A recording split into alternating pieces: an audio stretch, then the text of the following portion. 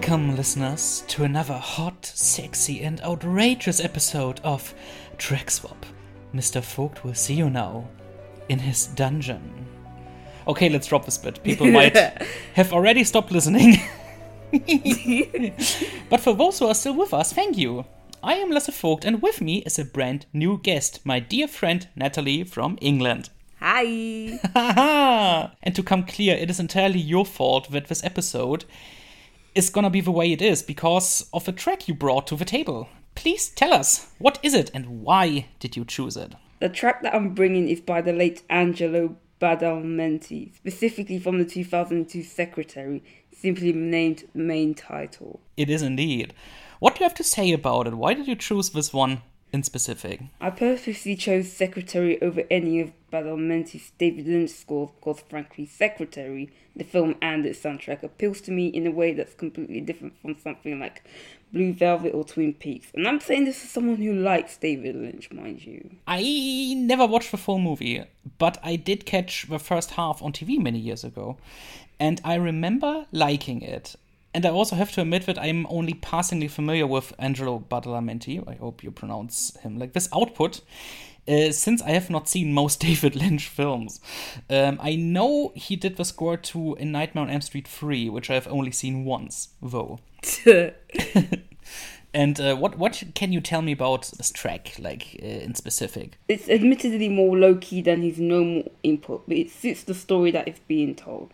Considering it is an unusual love story starring two people who are unable to emotionally open up and cope with their almost crippling shyness, which they deal with in different ways, which makes my choice quite a personal one. Ah, I see.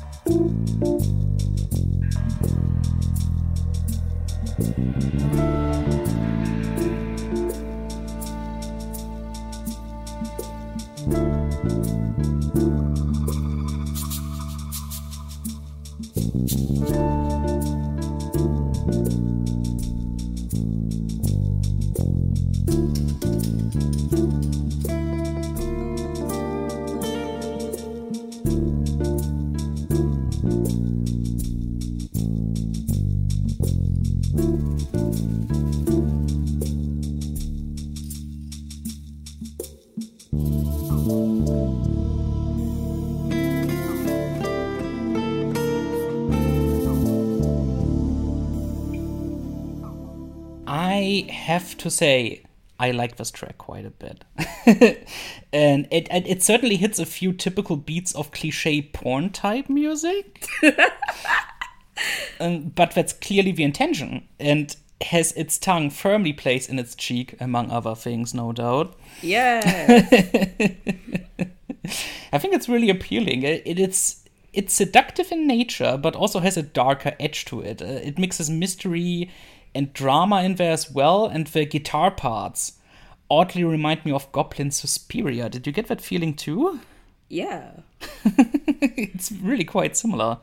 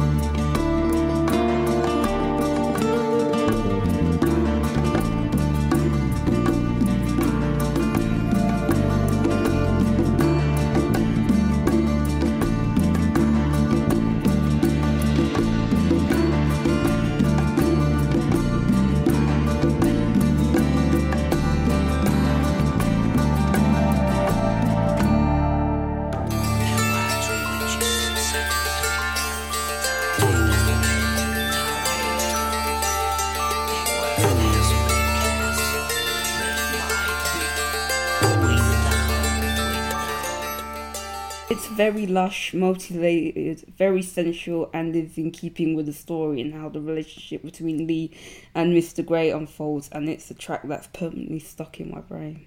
Is he actually also called Mr. Grey? It's called E. Edward Grey. That's incredible. I know. It's hilarious twice over. That's amazing. I actually didn't remember this at all. Like, E.L. James, she must have seen this movie and taken some inspiration from this. Or several. Yeah. I mean, Secretary is pretty much the antithesis of the 50 Shades movies, so... Yes. Yeah, you're pretty much right. I think this was a movie that a lot of people kind of named as a positive example of this kind of story. It is.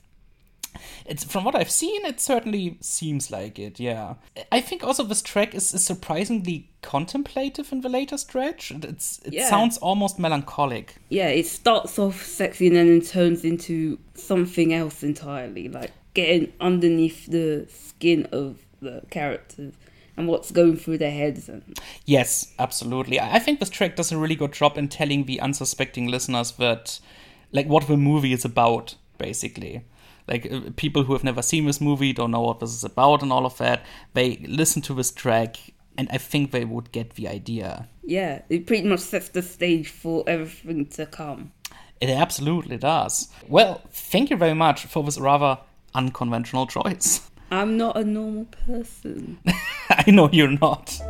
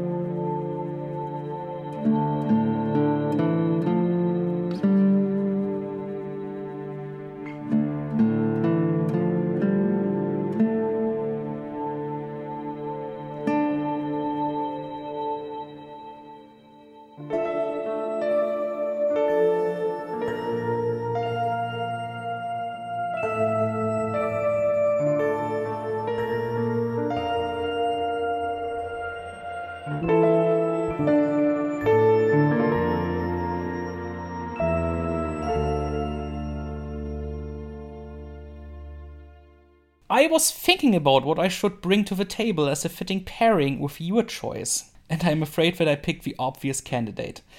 Yes, I chose one of the 50 Shades of Grey scores, by Danny Elfman. Elfman is actually pretty much the only reason I bothered with these movies in the first place. As soon as I found out that he was the composer, I knew it was my duty to watch it as a longtime diehard fan of his work. Oof, I'm so sorry. I mean, look at this. Of course. I mean, it's basically two sides of the same BDSM coin, except one was done much better than the other. Yeah, I have all of these, all three of them, actually, all three scores I have on CD. Oh my god. I just had to, you know? Talk about being dedicated to the man's work. Oh yeah, absolutely. I plan to have everything of his on CD at one point. Everything I can get, at least. Good luck. And I think Elfman understood the assignment with these. His music knows exactly what this bonkers story needs, but also takes the attempted drama seriously. A part of me wishes he would have gone into full crazy parody mode, like with his typical fairy tale choirs during this banking scene in the first film, for example.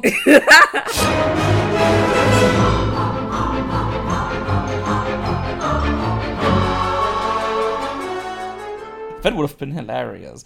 But what we got is also worthwhile.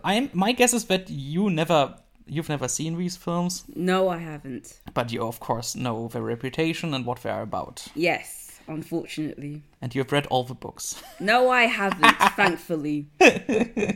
No. Well, I decided to bring a track from the third score, 50 Shades Freed, which actually isn't the worst movie in the series. That's really saying something. Yes, that place goes to the second film. Ah! The first one is clearly the least bad. And I highly recommend you all to watch the 3-part video essay by Dan Olsen on the YouTube channel Folding Ideas. His analysis has made me more appreciative of the first film in a significant way. But back to the music. The track I chose is called Makeover and accompanies a scene early in the film.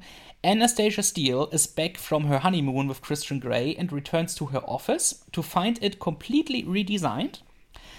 And herself being promoted as the fiction editor of the publishing company she works for. Of course, Grey has something to do with it because he bought the company. Oh, fucking course he did. Yay, nepotism. Ah, yes. There also is some dialogue about her sexy personal security guard and her unwillingness to change her email address to Grey instead of Steele. Riveting, I know. And this is actually one of my favorite tracks from the series. It conveys a playful, slightly comedic tone while still keeping an appropriate amount of steaminess, so to speak. Elfman and additional composer David Buckley actually managed to work the main theme in as well. You can hear it in the strings and later on piano. And the electronic beats give the track a modern edge, but what I especially love are the plucked strings and the slightly weirdly scratchy string figure in the middle.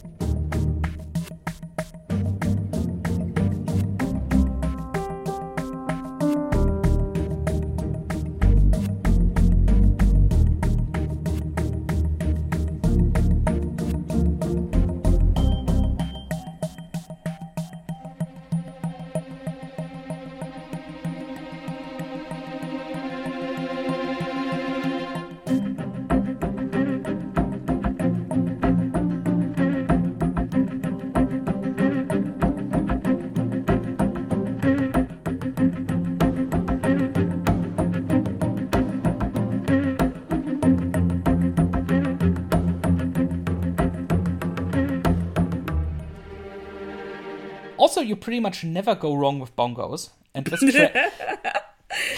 track uses them really well.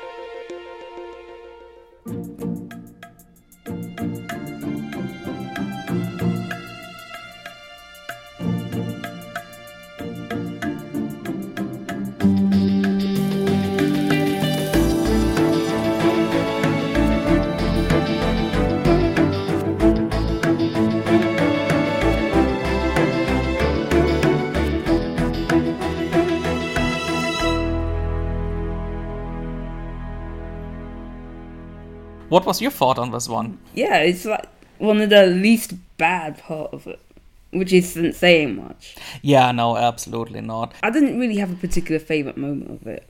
I loved it from beginning to end. Yeah. That said, I'm still not planning on watching the films anytime sooner, even though it's on my list on my Netflix. Yeah, it's certainly, at least on German Netflix, they're all there right now. Which is why I managed actually to rewatch that scene just to remind me what happens in it. And it's fairly early on in the third film. It's pretty audible as well. Like, you can make out the score while you are watching it, which is a rarity now in some film cases. All in all, I think this is just a fun track. You could also play totally out of context to anyone, and they would probably get something out of it. And I mean, you are clearly a good indicator for that. Yes. Danny Elfman is one of my favorite composers for a reason. And the score is a friendly reminder that even a movie series as widely panned as this one can offer something creative and artistic that's noteworthy in a good way. Damn straight. And with that, we shall close this particular chapter of Track Swap. I hope you had just as much fun as we did. Natalie, big thanks again for being a guest. Your pick was indeed wonderful. Thanks. I hope to have you back someday in the future, maybe, who knows, but very, very thankful that you were willing to bring something to the table. Anything for a friend of mine. Thank you so much.